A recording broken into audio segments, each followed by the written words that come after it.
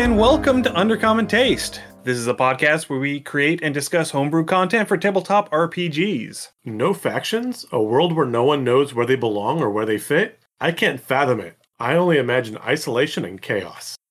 I'm Ian Woodworth. I'm joined for the first time in the flesh on screen by my co-host James Daly, and today we are welcoming back the crew from Tabletop Journeys, Josh, Glenn, and Liwanika. Welcome back to Undercommon Taste. It's been a long time. It has been a while. It has been roughly a year since we did this, right? That's Yeah, last time you were on, we were doing Traveler's Guide to the Multiverse. Yes. And now we are doing... That was a year ago. Traveler's Guide to Factions.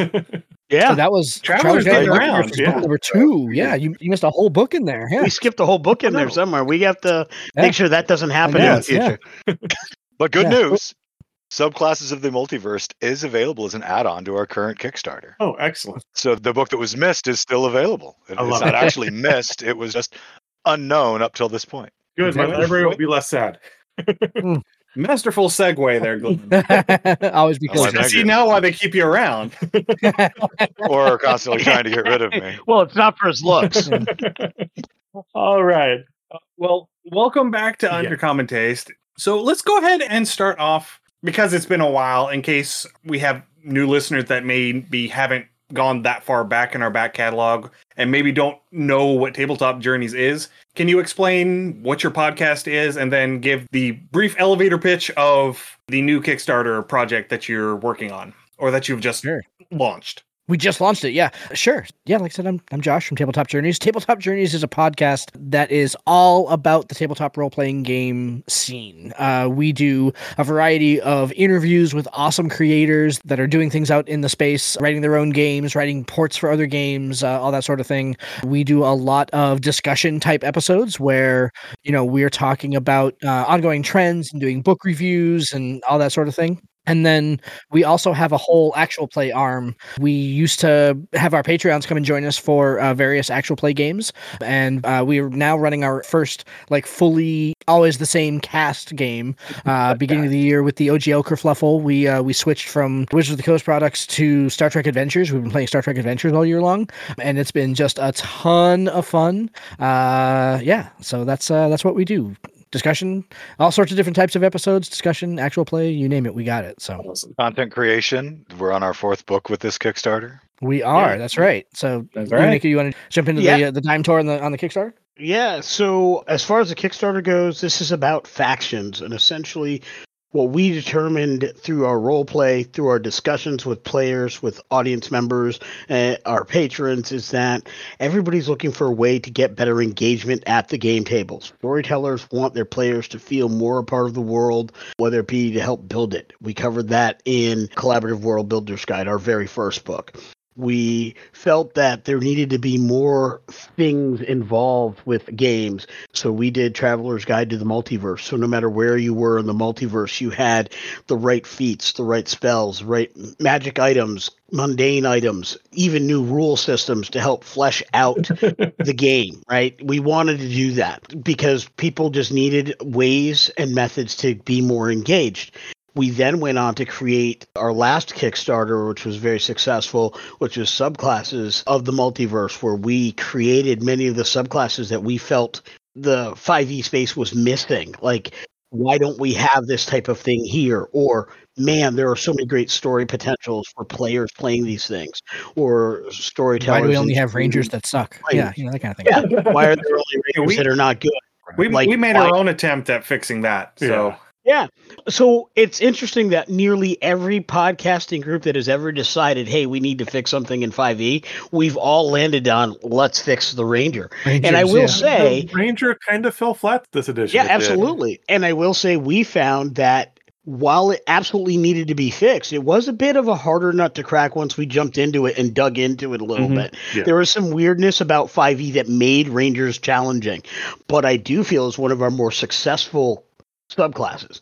So following building your world, filling parts of your world with stuff, and then creating better characters for these worlds, the next thing is, how do we get a more enriched and developed world? The answer to that question really came down to one thing and one thing only: factions. The groups and communities within your game world, sometimes they're ones your players come from, sometimes they're ones your players work towards, sometimes they're ones your players work for, sometimes they're ones that your players work against. But in any rate, these smaller groups, whether they be organizations or companies or concepts or communities, they enrich the world at the table. And so that's where the Traveler's Guide to Factions comes from. It's how do we build these groups and these communities so you can place them in your game worlds as a storyteller, or you can put them in your backstories as a player to make the world more enriched. No, I agree with that. And you did kind of tackle my first question is why factions? And I think it was our last episode where we talked about alignment and, things where, as you were talking about, the factions and how these factions are going to react to your characters and your party's actions does add a lot more malleability and effectiveness. And I'm always blanking on the word I want. Control that your characters have over the world, or autonomy, because their actions now have effects and weight and consequence. Absolutely, yeah. And, because whenever you build out your factions, you're also able to build in interactions between the factions. And so if you're working with this faction, they're going to like you, but this faction over here isn't. Yeah. Yep. And so you can build in that aspect to it. Yeah, it's funny how much that spiral design to all the factions kind of comes up, because it was absolutely unintentional. Like, I would love to go ahead and say, oh, you know what, that was totally our plan from the beginning. We thought real close about the interactions between all these factions from the very beginning. It's baked into the cake, and it's not. Like, literally, it kind of came out, like, as we were kind of tossing around which factions were going to be in the book and everything like that, they started emerging. And as we've been writing these, because we're in the process of writing kind of the core offering for the book now, because that's it kind of comes down to like our philosophy on Kickstarters, that we want to have the core writing at least done in rough draft by the end of the Kickstarter, so that, we're not waiting, 2 years to go ahead and get the book out. We want to get it out to backers as soon as possible. But as we've kind of been writing these, we're realizing like, we were talking last night about like the Outriders and how they kind of have like this espionage angle to them. They're kind of like the tip of the spear, so to speak, right? They're the ones that are riding 2 weeks ahead of the main body of the army to go ahead and scout out and see where enemy forces are and stuff like that. But they also have kind of this like espionage angle to them, and kind of comparing them with like the Warp and the Weft, which is a distinctly espionage organization, and kind of how each of those factions handles the art of espionage differently has been a lot of fun to kind of explore, where one concept like espionage could be a driving factor for either of these groups, but both groups handle it very, very differently. And so that's been really fun to kind of explore the gray area in between the two extremes. Yeah, we were talking about it quite a bit last night. And I mean, even if it's not about a direct team up or adversarial style of relationship, based on the story that you're using them in, there's so many ways that the factions could interact with each other differently. Like even two factions that would often be, or could often be, on the same team. Like one of ours, the Outriders League, which Josh had just been mentioning, could have been hired by a group or a kingdom looking to expand into a new area, as an example. But there's already people that live there. There's indigenous people that live there. And the Thundersworn, which are kind of like the A-team and run around helping communities become better and support themselves and learn to fight for themselves and defend themselves. Those two organizations could easily be on the same side, but in this instance, they could be trying to help the indigenous people, and the two could wind up going head to head, even though neither one of them would normally be adversarial per se. There's so many ways that those relationships could be explored, and we were just talking about how to work that into the factions themselves, like putting in a small section about how each one would relate to the others in the book. And we're having a lot of fun exploring that. Yeah, that's one thing with the world building session that Ian and I just got out of, is we've developed two different factions, and they are trying to solve in part the same problem, but they are coming at it from very, very different angles. Yeah. Right. Well, I think that's really the key that we were trying to get into. And, Josh said it wasn't really baked into the cake, but I would differ slightly by saying that in some ways it kind of was. It wasn't a conscious thought, so we didn't consciously bake it into the cake by any means. We didn't consciously do it, but subconsciously, these are the types of stories we have spent 30, 40 years telling. Oh, yeah, everything's connected. These are the kinds of interactions that we love. They're the kind of movies we like to watch. We like to see that interplay between two groups that are not necessarily good or evil, but their goals are in opposition. That's where that drama is. That's where that action can be flared up and born from. It's, the friction of opposing ideas is what causes the flames of action, drama, and intrigue. And I think, that's a brilliant. I need to write that one. That's not too bad. I did that right here live for everybody. That's never going to remember it it again. I will. I'm going to say it again just because I want to remember it. I got to get this locked in. What was it? The friction of opposing ideas causes the flames of. Yeah, I lost it, right? You'll just have to wait until Wednesday when I release the podcast. I love it. We will. You can put it on repeat. It'll be great. I'm gonna clip it and then I'm gonna post it to all my socials and hit it up. My 1.4K followers on Facebook are gonna live that for at least 2 weeks straight. You can get a lot of drama out of taking two that would be diametrically opposed, also, and based on the story, forcing them to work together into alignment. And you can get that same friction and really cause it. Yeah. Absolutely. But, I see just with the example that we gave, and this is what's really cool is we're going to be, as long as we hit those stretch goals, writing adventure starters. But every time we've got on somebody else's show, podcast, whether it be live or recorded in advance, I've had a new story idea that came out of it. And literally what we just discussed between the Outriders and the indigenous people, because I rarely, actually never want to write something from the perspective of the colonizer per se, but I would always say, how cool would it be to have a story where you don't necessarily have the quote unquote white savior, but where you have somebody from the Outriders League who realizes they've been hired to do the wrong job. Like what they've been hired to do is inherently wrong. So now you have the Outriders that have that moral quandary of how do I go back on the deal we made, which is against the core of our ethos, but still do right by these people. And if they choose to do that, now they're no longer on this side of the war. They're on this other side of the war, side by side with the Thundersworn. I like that. And now you've got a great adventure that you can run. So there's some things you have to navigate to make sure we don't get into that white savior type of situation. But at the same time, I don't think it's wrong to have a story where somebody realizes what I was doing was wrong. Right. And now I need to do the right thing, whether it is to just make up for it or what have you.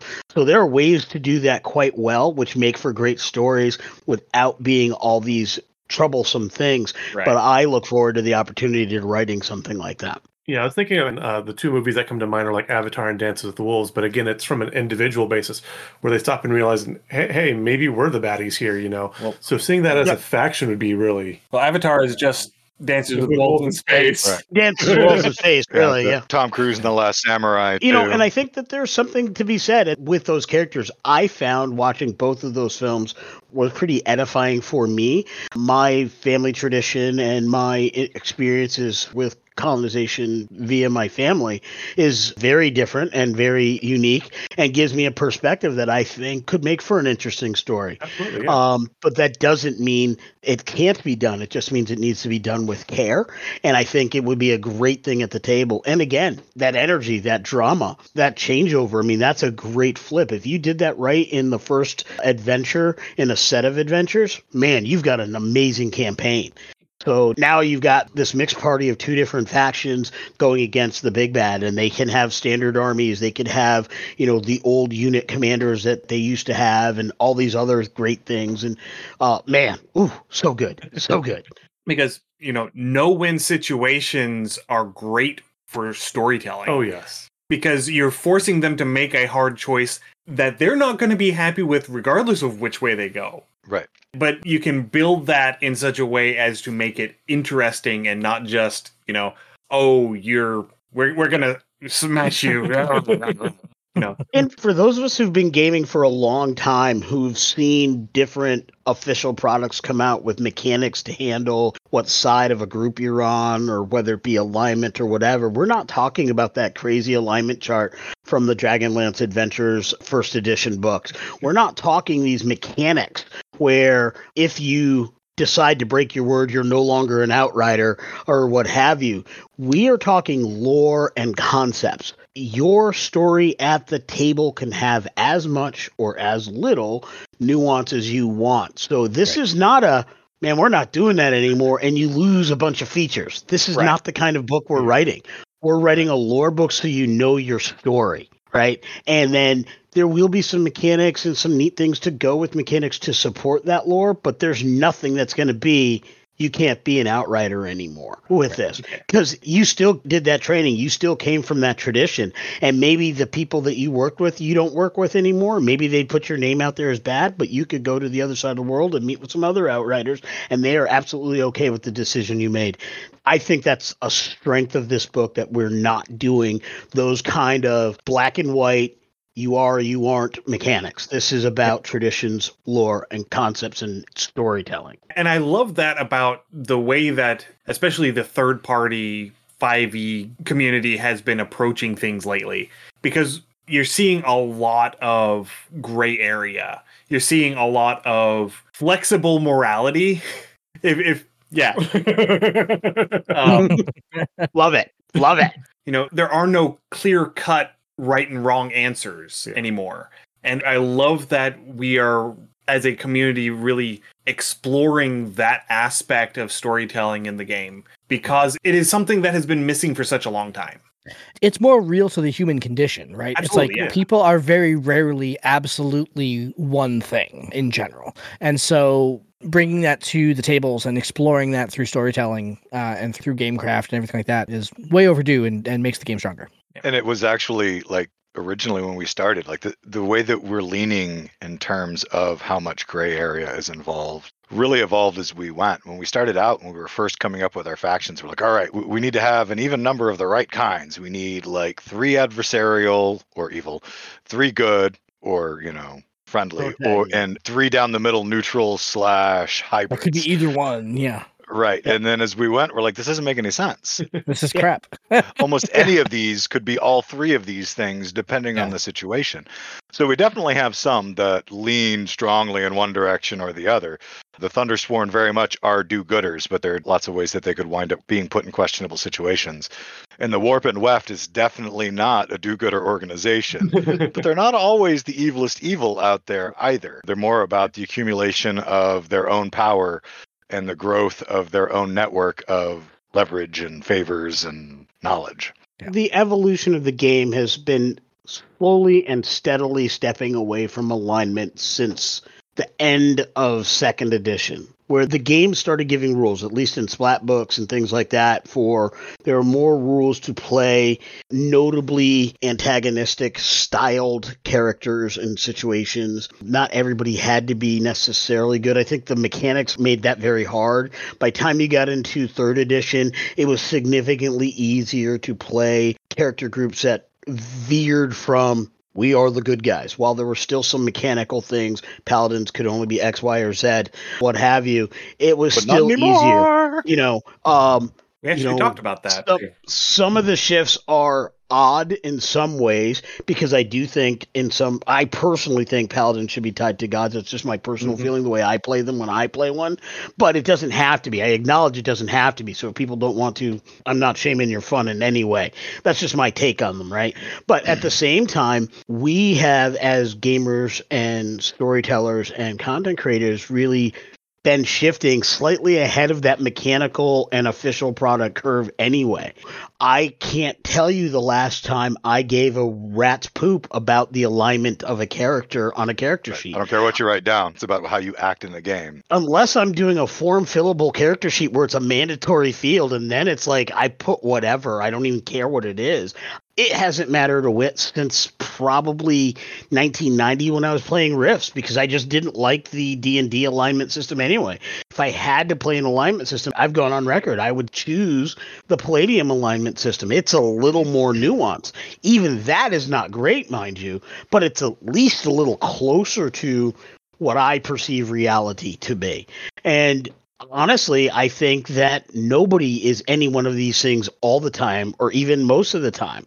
There's days where I am a lot of things to go to Rifts where I might be principled, but there are situations you can put me in and I would be one of the selfish alignments all day long. Ask anybody who's ever tried to get a hood ice cream sandwich out of my hands. They didn't. I guarantee you they didn't. With the exception of my wife, who doesn't particularly like them. I chose wisely. Like, I am selfish. My kids will say, hey, can I get one? Like, I will buy you your own box. Later. My kids eat before me all things except hood ice cream sandwiches. So I think about that in my own life. Like, I'm not any one thing. And I choose some fun examples, obviously, but I don't think anybody's any one thing. Ask anybody what they would normally do in a situation and then say, but what would you change if your loved one's life was in jeopardy? And you will see a lot change very quickly with most people. So I think that our gaming and the types of books we have been writing, and certainly this book, are reflective of what we perceive in the world and what we want to see reflected in our games at the table. So again, and referencing your books, going through, you have these set factions you guys have developed, but you've also gave quite a few tools on how players and DMs can build their own factions. And so I wanted to kind of ask, what question when it comes to, I want to make a faction, what is the one question or the one thing that you think people most often forget? Ooh. Traditions and superstitions. Okay. We did a whole episode on that on the show. I strongly recommend folks. It was one of my favorite episodes that we've done. We talk about the traditions and superstitions that we like to use, and we talk about how they get used in a game to build engagement. But I think that's a critical factor of a faction. I think about the factions I've been a part of my whole life. When I joined Boy Scouts, there are traditions, there are superstitions. My troop had, whenever we did the 12 Scout laws, we always, as a group, threw in the 13th Scout law, Scout is hungry. That's just something that we did as a group for years. And it's something that when I go to functions for friends, children who are in Scouts, and we do that, I secretly in my head always say that to this day, 30, 40 years later. I think those things are strong within factions. I think of military traditions from my time in the military. There's different things that different groups do. I put those into my games all the time. In a Star Trek game that I have, the crew members on board the Michael Collins, when they are first posted to duty on the Michael Collins, are coming in through the shuttle bay. When they walk through, they all slap the bulkhead going out of the shuttle bay when they are first posted to the Michael Collins. That's just the tradition. And like crew members who exist on the Michael Collins always tell new crew members. So during my very first episode with our patrons on that game, that was something that I called out that they would do. So they got a chance to do that. Now that comes from me playing soccer and just high school sports. And you can watch any number of sports movies. It's not that uncommon of a tradition. I had a very common thing playing football. So yeah. Yeah, I mean, but we did the same thing in music school, actually. Yeah, it is one of those core traditions, that the type of thing that holds factions together. Yeah, we do this because we all do this, and I think that's one of those things that if you go and look at Wizards of the Coast official products, they have 4 nice factions, and they're nice. They're not great because they don't do things like that.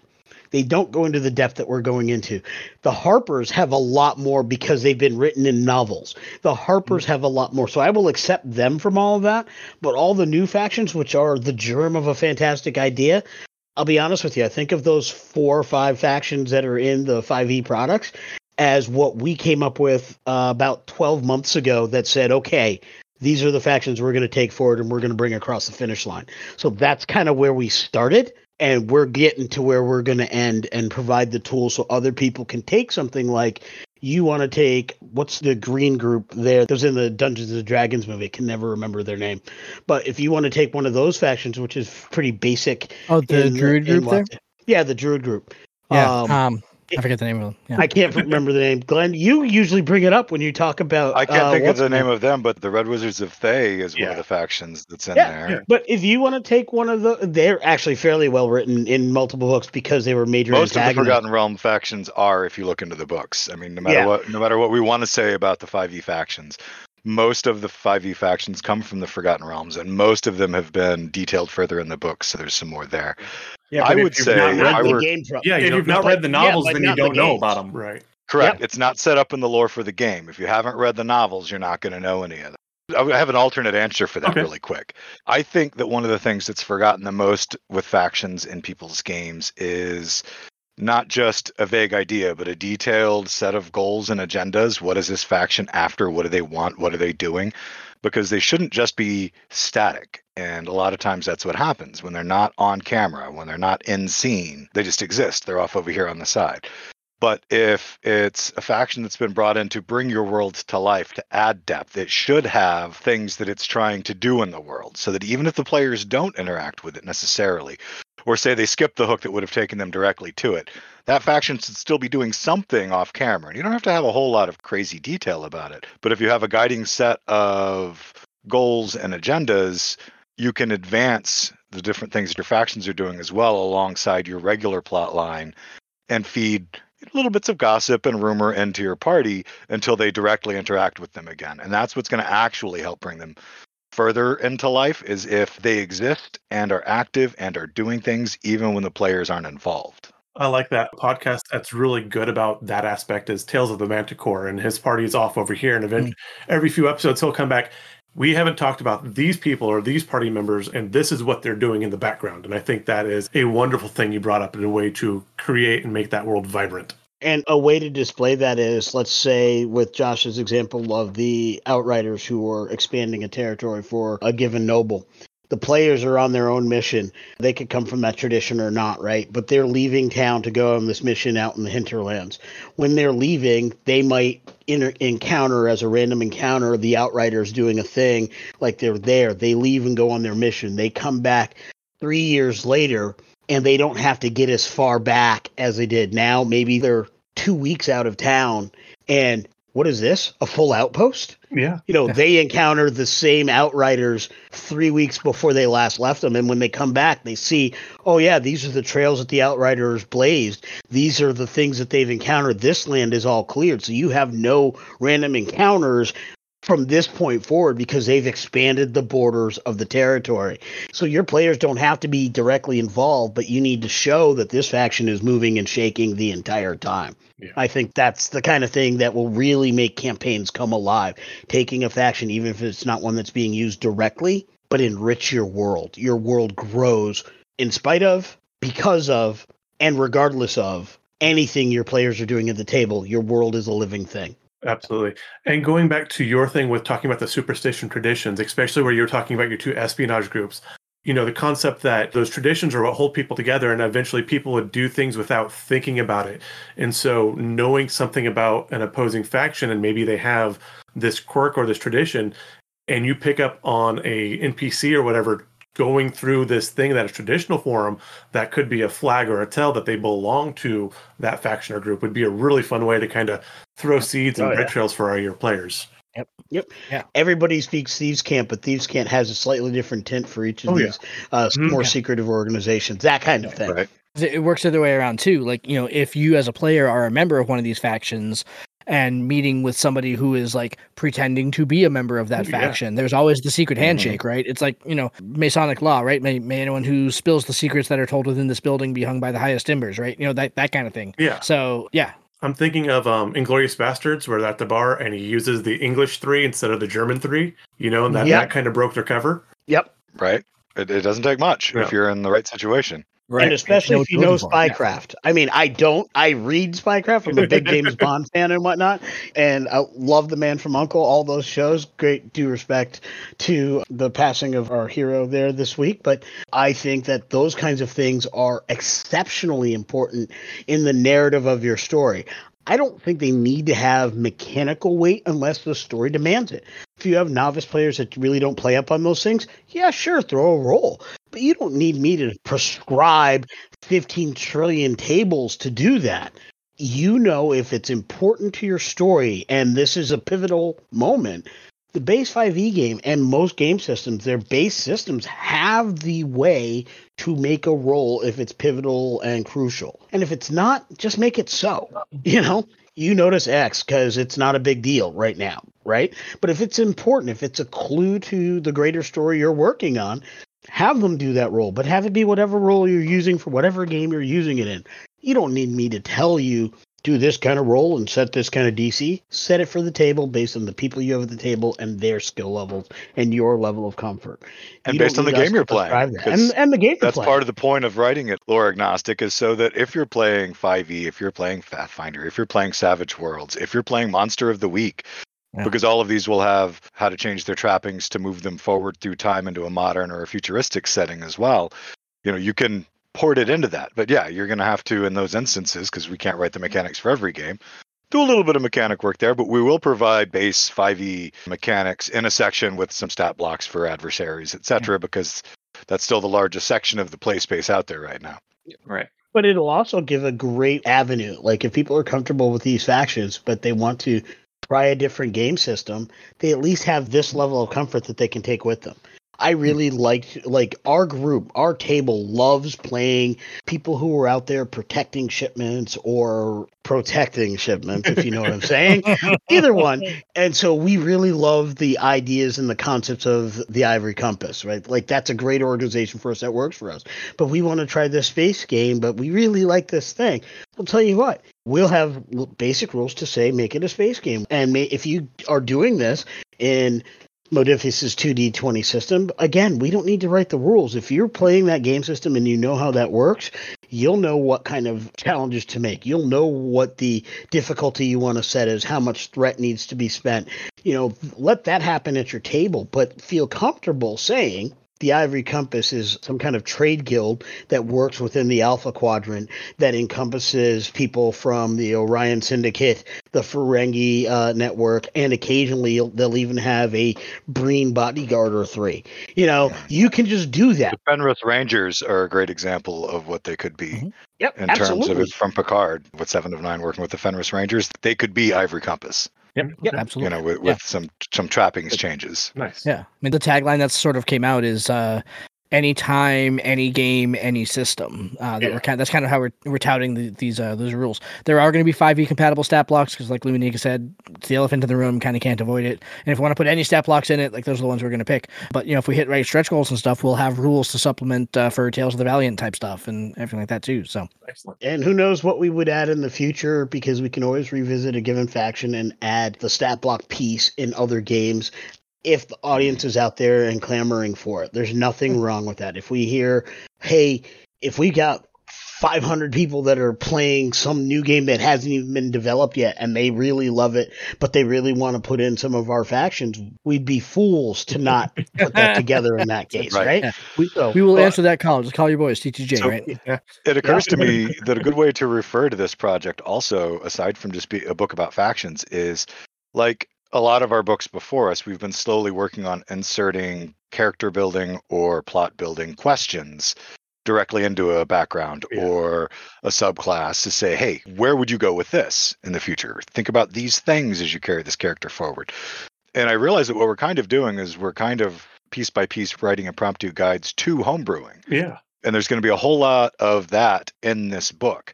Because part of the point of making it system agnostic, and part of the reason that was so important to us, is obviously the 5e kerfuffle left us all uncertain who normally operate in the 5e space where we were going to be going.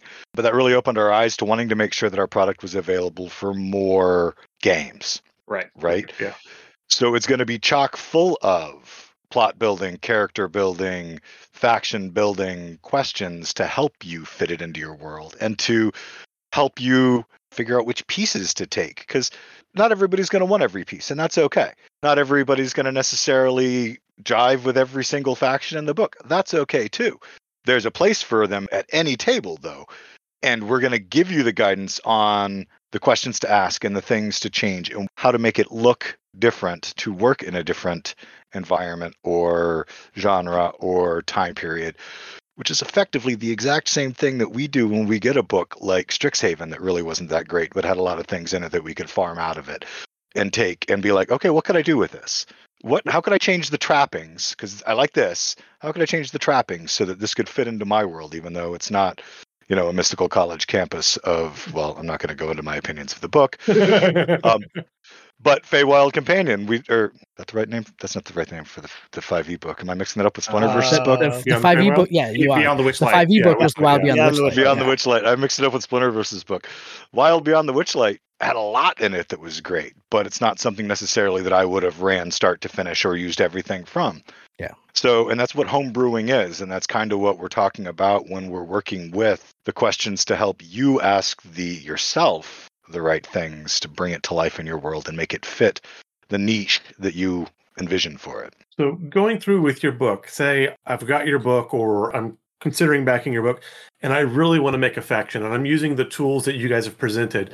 How long or short would it take to create a reasonable faction that's functional, memorable, that's good, and not just a copy paste? And there's, not just a cardboard cutout, but a good faction. What do you think it takes involved? My guess is not terribly long, and certainly not longer than it would take to make an individual character. Okay. Probably about somewhere in the neighborhood of half that time, but it also depends on the purpose for you building that faction.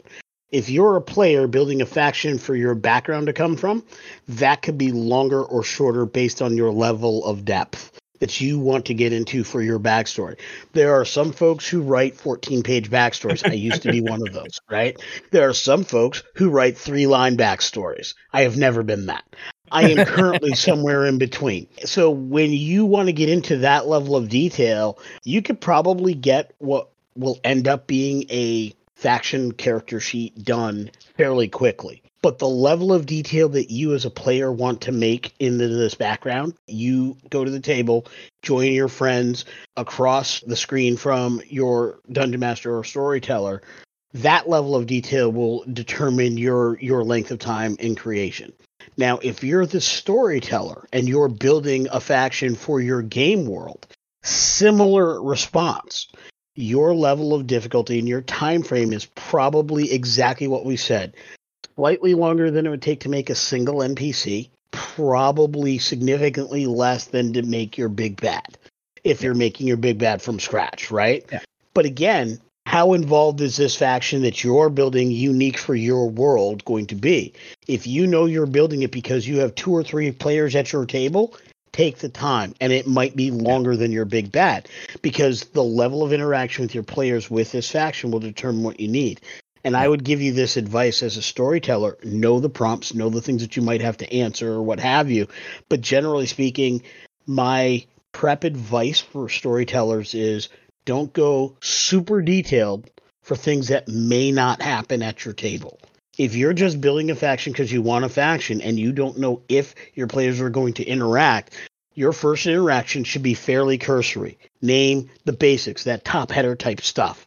Yeah. Don't really go a lot more into detail. Just know the kinds of questions that you may want to ask. So now if your players want to research it, they can even make a roll. You'll get that information, but it's going to take you a few days or weeks to get that update. Now that you know that they're invested, this session is over. You've got a week to prep for the next session. Now you go into that detail. You don't have to do it all up front. But knowing you have those tools on your shelf or in your drive on your computer, that's going to empower you to be confident with the answers you give in the moment and confident in the length of time you're giving to when you're going to have those answers for your players afterwards. And at the table, if you're a storyteller, confidence is everything. Yeah, this is why I love doing these interviews. If I can step in for just a second, Glenn. This is why I love doing these interviews, because so that chapter really hasn't been written yet. We're kind of going through the exercise of writing the factions before we write the chapter on how to go ahead and tell other people learning how the to lesson. do it, right? Yeah. Right.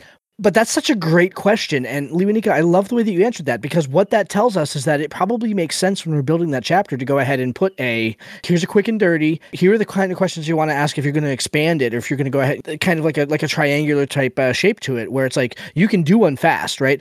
Maybe that's where like the roll table, because we're talking about like there'll be roll tables and stuff in it. So maybe the section with the roll tables is the quick and dirty section. It's like if you just need something, you need to come up with it at the table. Maybe you don't even have an hour or whatever pregame. It's like you need to roll it up at the table. Like you can roll 5 or 6 dice. You've got your faction. Now you can roll off with it. And then when you have time to go ahead and kind of really sit down and think with it and kind of analyze how your players are interacting with it, then there's the whole world that you can go ahead and fit it in from there. And so that's why I love when people kind of glom onto that chapter, because then it's like, okay, well, how are we going to do this? What are people asking for? And I think that makes a ton of sense. Again, we hadn't necessarily thought about it that way, but structuring it in that way makes a ton of sense. But 100% speaks to the wisdom that we keep finding these nuggets, that we chose to say, let's not even try to tackle that beyond what we've done already. Right, we did a lot of research to come up with our template, to come up with what we wanted to include in a faction to come up with our direction. Because we learned in our first Kickstarter and our project before that if we run off and just write in isolation and then bring it all back together, it doesn't match.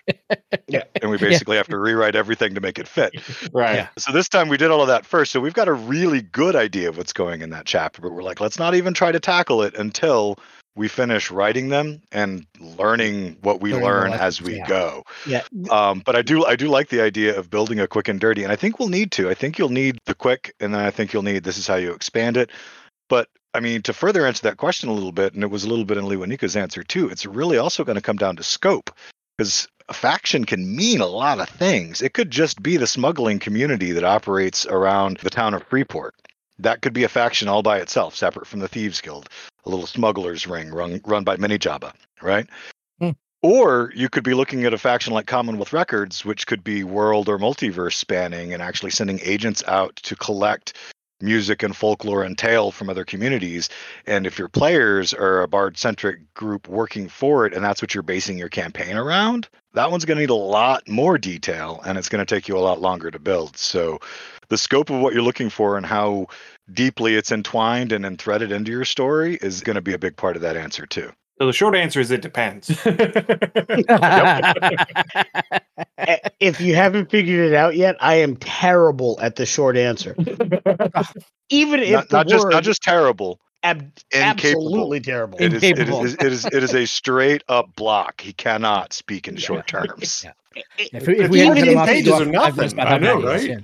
Well, 14 pages even is if the short part answer. of the answer is, and here's the short one, I will then expand on the other ones and then go into great detail on how to make the short one the short one. It's a thing I did. That's what he does. No, I love it. I love it. So we've had a chance to look at some of the early elements of the book in preparation for this interview. I have to say, my personal favorite faction is the Thundersworn. I love it. Speaks to my little war cleric heart. It makes my heart flutter just a little bit. So do you have favorite children, or are you allowed to say that you have favorite children? We're absolutely allowed. We could ask this question all the It's time. our it's our book. We're allowed to do whatever we want. I really think the one that spoke to me kind of immediately, I mean, a lot of them spoke to me kind of immediately, but the one that I was responsible for that spoke to me was the Ember Weavers, that kind of techno-mage organization. And again, that was one of those things where, like, when we first kind of did the internal pitch for what factions were going to be in the book and kind of did our cut down meeting, right? We came with probably 20 faction ideas about what could have been in the book and stuff like that, got them down to these 9. And so, like, none of them really kind of existed beyond 2 or 3 paragraphs, unless you're Lewanika, in which case he had some that were like 17 pages that we said separate project. That's way too complete for where we are. Like, let's push that aside. But or like, take so the the 7 Weavers, pages and squash it into the template, because exactly you've already right. gone crazy, Yeah. my friend. Yeah. I went off on a couple of them without a doubt. Yeah. So the Ember was like a paragraph, right? And it's like, it's kind of a cool organization. I can see this group of like technology plus magic, that I can see how that would be really cool, kind of inspired by like Wild Wild West and kind of like that steampunk kind of feel, obviously, but also like earlier with like the Tinker Gnomes and stuff like that. And even earlier, like, the first cave person to go ahead and create fire, like, so, like all that kind of, like, all these various inspirations throughout time. And then as I started writing them and started really thinking about what an organization like that would grow into, when you're talking about like near future, far future, who are they in a world where technology has finally kind of caught up and magic has stepped back? Who are the Ember Weavers then? What are they doing? And that kind of like, how does that shape kind of the internal politics of the group? I went deep down that rabbit hole, and it was a ton of fun to kind of explore what that actually meant. So that's kind of, I think, my favorite. I love them all equally, but that one's maybe a little bit more equal in my eyes. So for me, I go back and forth. It's really, really, really difficult. But at the moment, I would have to say the Hands of Providence are probably my favorite faction. They're a group of sighted people who have, some form of clairvoyance or ability to see the future. And some of them actually may not even have sight. They just believe in the vision of the future that the cult is now putting out there, because everybody needs their cannon fodder, right? But these people all serve one more powerful being, whether it be a deity, the head of an organization. I used Kai Wen from Deep Space Nine as an example of the leader of the Hands of Providence faction for futuristic Star Trek kind of world. And what they're doing is they're moving around the world or the universe, nudging events to make their future come to pass. And a world could have more than one organization that called itself Hands of Providence or that derived from the Hands of Providence. They could have opposing goals where you have the agents of one and the agents of another competing to try to make their future come out, like the modern show Person of Interest with the agents of the Machine and the agents of Samaritan. I don't know if you've seen that show, trying to actually bring about or stop this AI apocalypse from happening. Before you keep rolling on, I had another thought. Okay. With Loki season 2 coming back soon, I was thinking about the Hands of Providence and the TVA and how they would, right? How would they interact with one another? And because, again, two groups who are ostensibly, they just have their own kind of motivations, but neither one of them are necessarily bad or evil, but they would be wildly opposed. Like the TVA would hate the Hands of Providence. They'd the be TVA driven nuts by them. The TVA could very well be the Hands of Providence. The Hands of Providence organization that came out on top, and they're running the show now on the whole timeline. Nice. It reminds me. I recently read "This Is How You Lose the Time War," and so there are there are two time traveling factions that are in opposition to one another and are constantly tweaking timelines at different points. And it's never explained why they're in competition, why they're trying to outdo one another, why they're trying to make their timeline correct. But you see it's a bouncing back and forth between two agents, one of each faction. Right. Yeah. And they're siblings and they forgot why they even fight. They just fight. I mean, they're siblings. Like I've got 4 brothers and sisters. Like that's enough of a reason. Like that's But I love that connection to Loki, Josh. That is great. Actually, I thought about that just like while we were in the show here. I was like, oh, Loki's coming back. So, I don't know if anybody's read the Belgariad by David Eddings, but in that the central plot point is 2 prophecies that are conflicting, and they're actually sentient. So those would be the beings at the top of the Hands of Providence. But everybody they manipulate below them to try to bring their prophecy to fruition. And that's my favorite one of my favorite set of books, by the way. Yeah, that's Old Friends in that one. I read it frequently. Even the Priests of R'hllor in Game of Thrones, right? When you think about like Melisandre the Red Witch, who's constantly trying to shape what's happening. Yeah, he's totally a hand of Providence. That's exactly who we're talking about. Yeah. Nice. Mm-hmm. That's another one I just came up with. So I'm on fire tonight. That one has so much potential and so many directions it can go, and it's just so rife with story that it has to stay my favorite. Though The Warp and the Weft is a close second, and the Guardians of the Grave might come in a tight third. Just because Gran-Gran's so disgusting. Like, that's what makes the Warp and the Weft is so awesome. Gran the Hag, like, you know. Yeah, for me, I am very enamored with so many of these.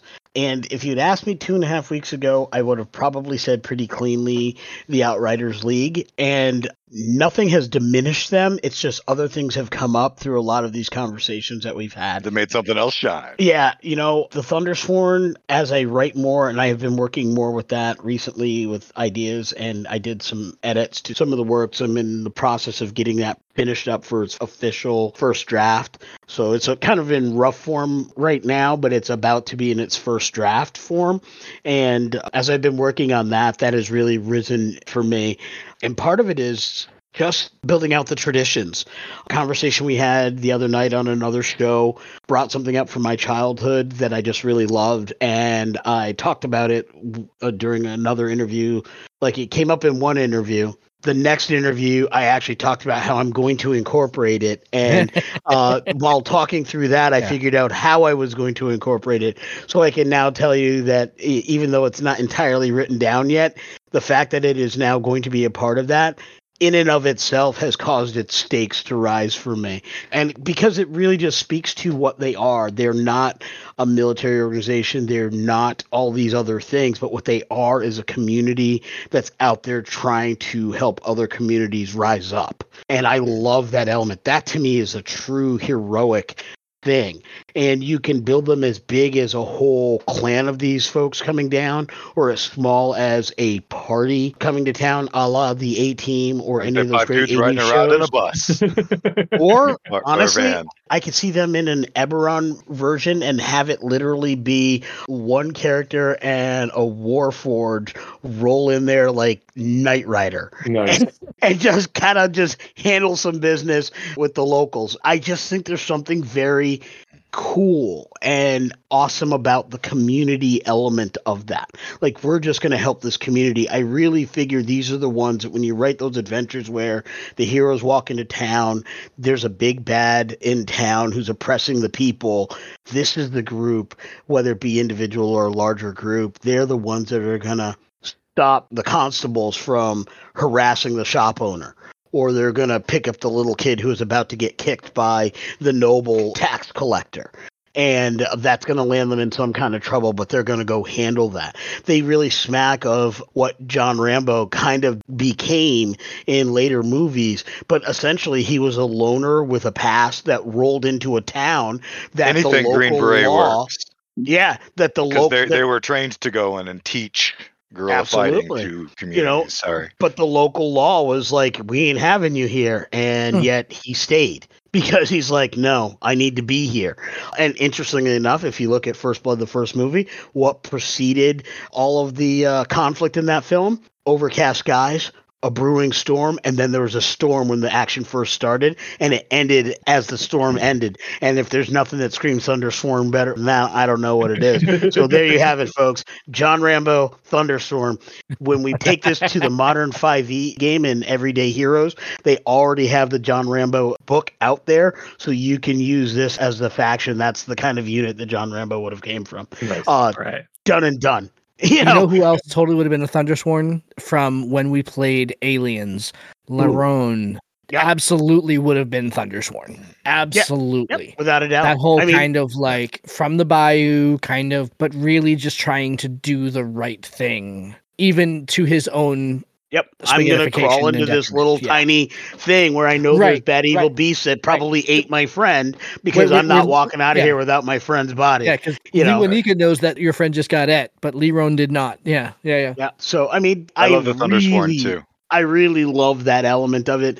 The fact that their origins stem from an older game that I ran years and years ago based on a character that Glenn played. There's I love them. I can't help it. I've got a stake in that pie. Yeah. There's just so many things that are so good about it. And I think that they are just rife with story potential for both players and storytellers, that they're going to be so much fun at the table.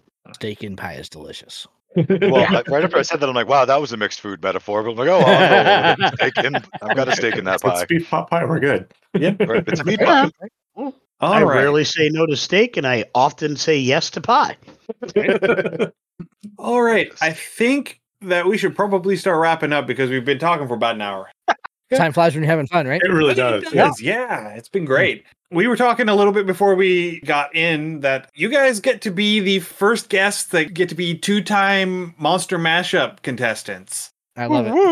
I love it. So let's go ahead and roll right into the Monster Mashup. Who would like to roll first with a D4? D4. I have mine right here. Yeah, your D4. All right, Good, this I'm not is prepared, for locomotion. So I don't get to be first. All right. And I've got my fan roll dice here. So let's see. We've got a 2. A 2. It runs. All right. All caps. Okay. All right. I'm also seeing some steam locomotion now, maybe. Chugga chugga.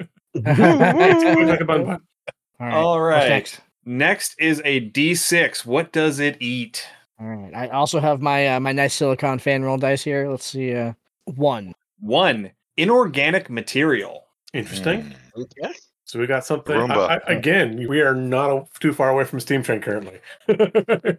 So far, I'm thinking like coal. like Rust Monster plus the zombies from Dawn of the Dead. 28 the days fast later? moving Yes. zombies. Okay. Yeah. Right. Or some sort of Right, form or of World War construct. Z. And I was thinking Right. of Blondie Yes. song where the zombie from Mars eats cars and while dancing in bars. All right. Next is another D6 for size. Okay. I will roll that one for you. 5. 5. It is huge. Okay. Definitely not a Roomba. So I'm thinking something like the Rock Biter from Neverending Story, just fast. Mm-hmm. Yep. Okay. Yeah. All right. Still could be a construct. Still could be a construct. Well, we have a creature type roll now later on, so it may end up being a construct. We'll find out. We will find out. Next is a D8 roll for social organization. Back to you, Lewanika. 7. 7? It's a herd. 26 to 100 individuals. Of huge. Oh my goodness. Yeah. This is a bad huge day. monsters. This is a bad day at the office if you run into these. It's a paladin running into 100 huge things that eat inorganic material. Like, oh my goodness, that armor's You gone. could see something like on the plane of Earth or like the plane of sludge. Yeah. Yep. Giant herd of mechanical goats designed by the Ember Weavers to mow the lawn of an entire nation. And they got wild. Yeah, they develop sentience like So you far, too. we've got rust dragons. Yeah. From 2E from Acheron. Ugh. Or it could be running with Yep. like a giant filter feeder where it's just like Yep. going through and it's I mean, plowing up the monster stir that was stuff in the up. garbage compactor in Star Wars. Yeah. Yeah. Right. Yep. All right. Next up is a D10 for native environment. Oh, this will mean a lot. D10. All right, native environment. Let's see what we got here. That's a 3. A 3. Can you get another roll and let me know even or odd? Odd. Rocking it, Josh. Finish it up. Odd? There you go. Saltwater coastal. Okay. What if it's Alright. literally eating the salt from the water? Or the wood from boats. Yeah. Like Well, it doesn't care about the people; it just wants the wood. So it just eats boats. They eat Yeah, but boats. it's They inorganic swim around. material. It could be eating Right, like the but- nails and the pitch from the boats. Yeah, Yeah. Yep. yeah, that could Or be. even, or We it eat could be the barna- eating like steel The ships. barnacles, The calcium. the deposits? calcium Okay. shells of the barnacles off of the. But I mean, it's Yep, so big. yep. That's what I'm thinking, like a Right. filter feeder, like Oh. a whale. I would say whales. what if I'm going to say live off of plankton. Yeah, Yeah. actually, yeah, some kind of whale-like creature where its baleen like crushes everything else and spits that back out, but what it's really is scraping away the iron and the bolts and the nuts and the Okay, metal yeah. pieces. Just like that are stripping the within the minerals from the boats. water.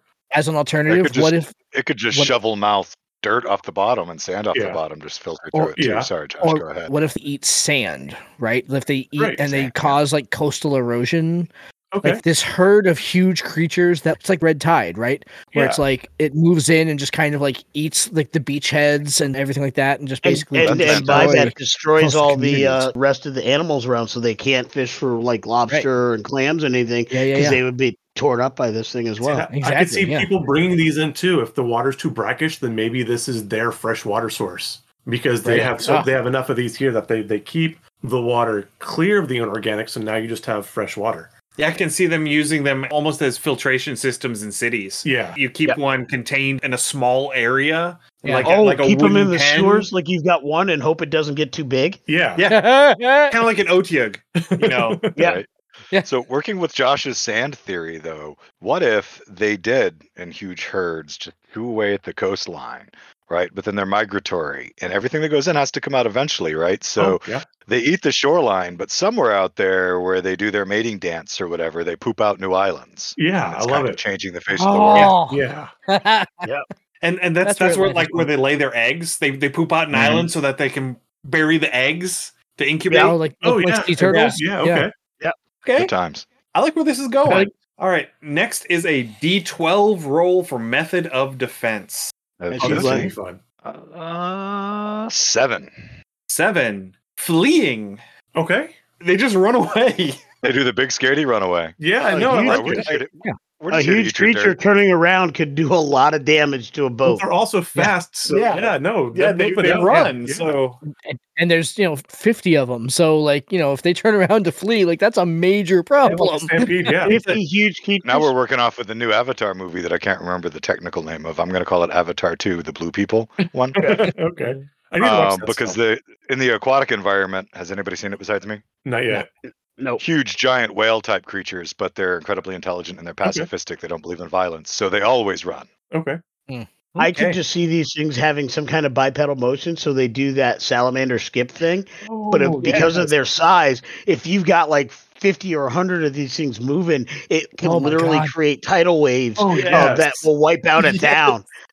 Love it. it's amazing. That's brutal. All right. So here's where we go. Now we have a D12 roll for creature type. So this All is right, this is let's where we see. find out if we actually get our constructs. 7. 7.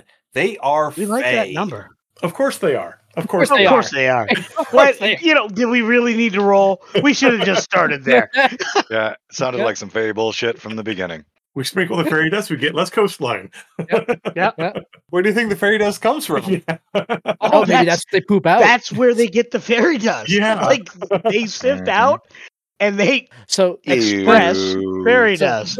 so now I can imagine It's a just an rainbow. entire It's a adventure rainbow.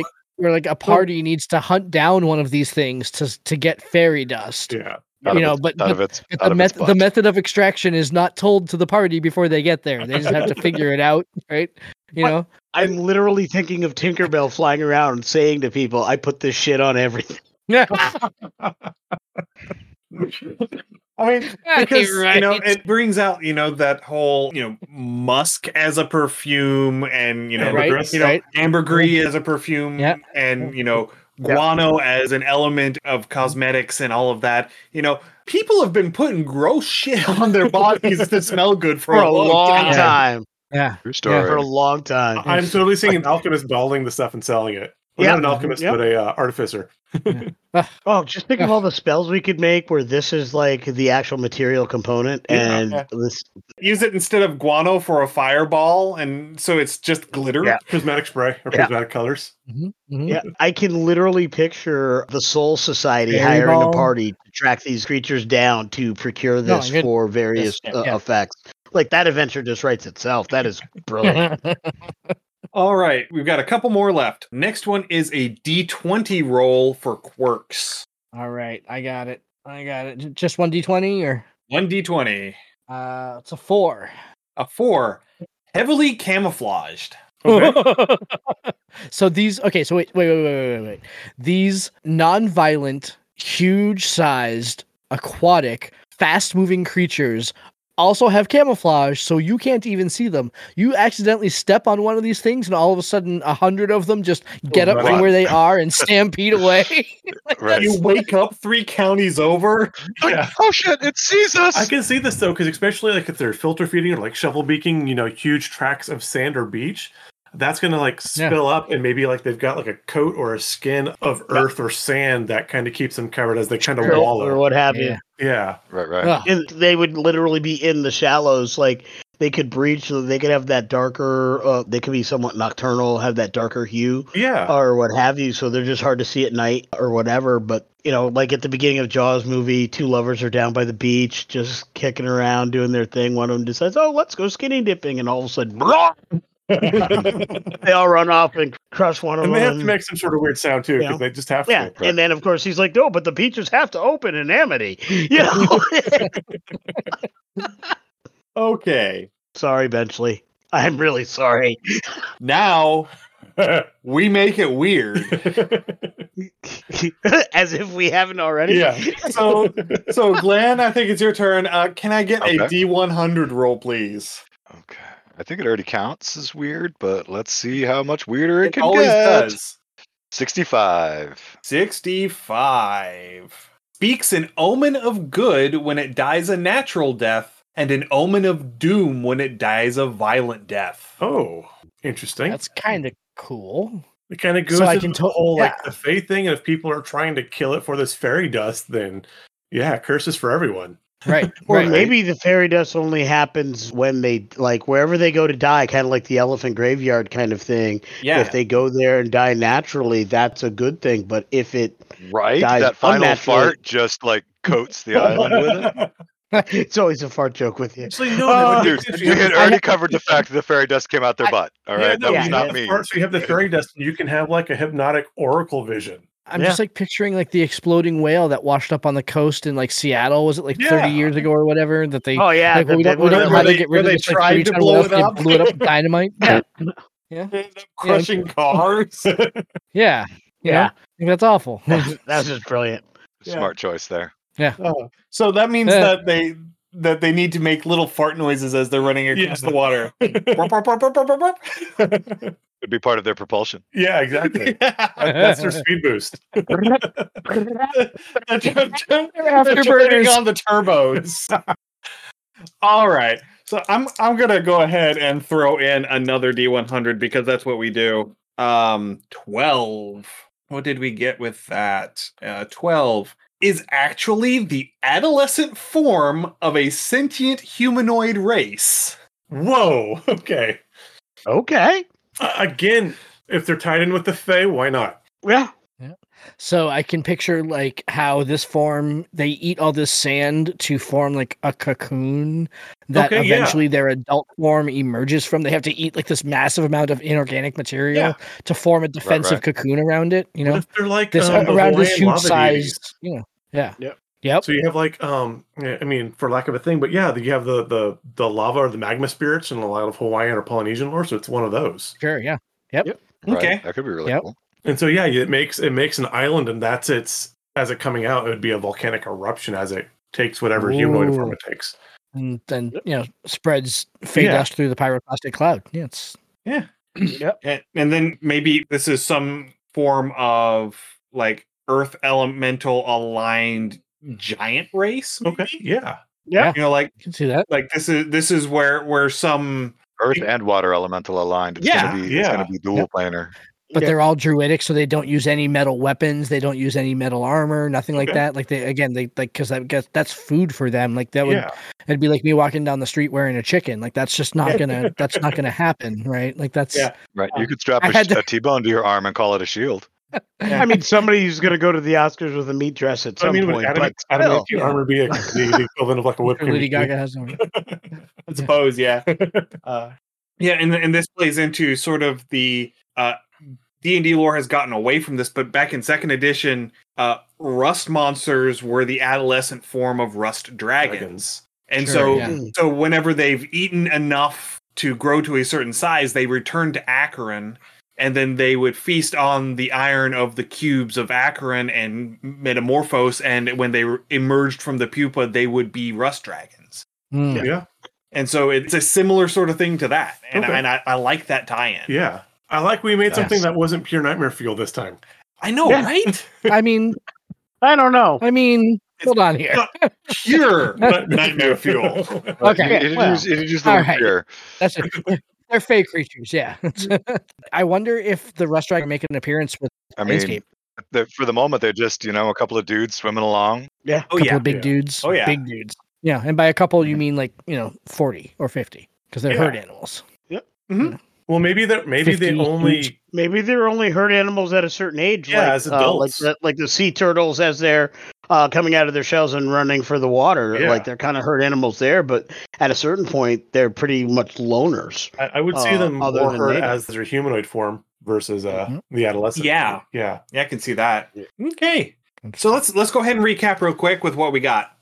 So it runs. It feeds on inorganic material. It is huge in size. Its organization is herds, 26 to 100 individuals. Native environment is saltwater coastal. Its defense mechanism is to run away. It is a fey creature type. It is heavily camouflaged. It speaks an omen of good when it dies a natural death, or an omen of doom when it dies a violent death. And it is actually the adolescent form of a sentient humanoid race. So what are we going to call it? I think they would have two different names. I think they would have a different name in their two different forms. Yeah. Right. Yeah. And I would think that most people don't realize that they are connected. Yeah.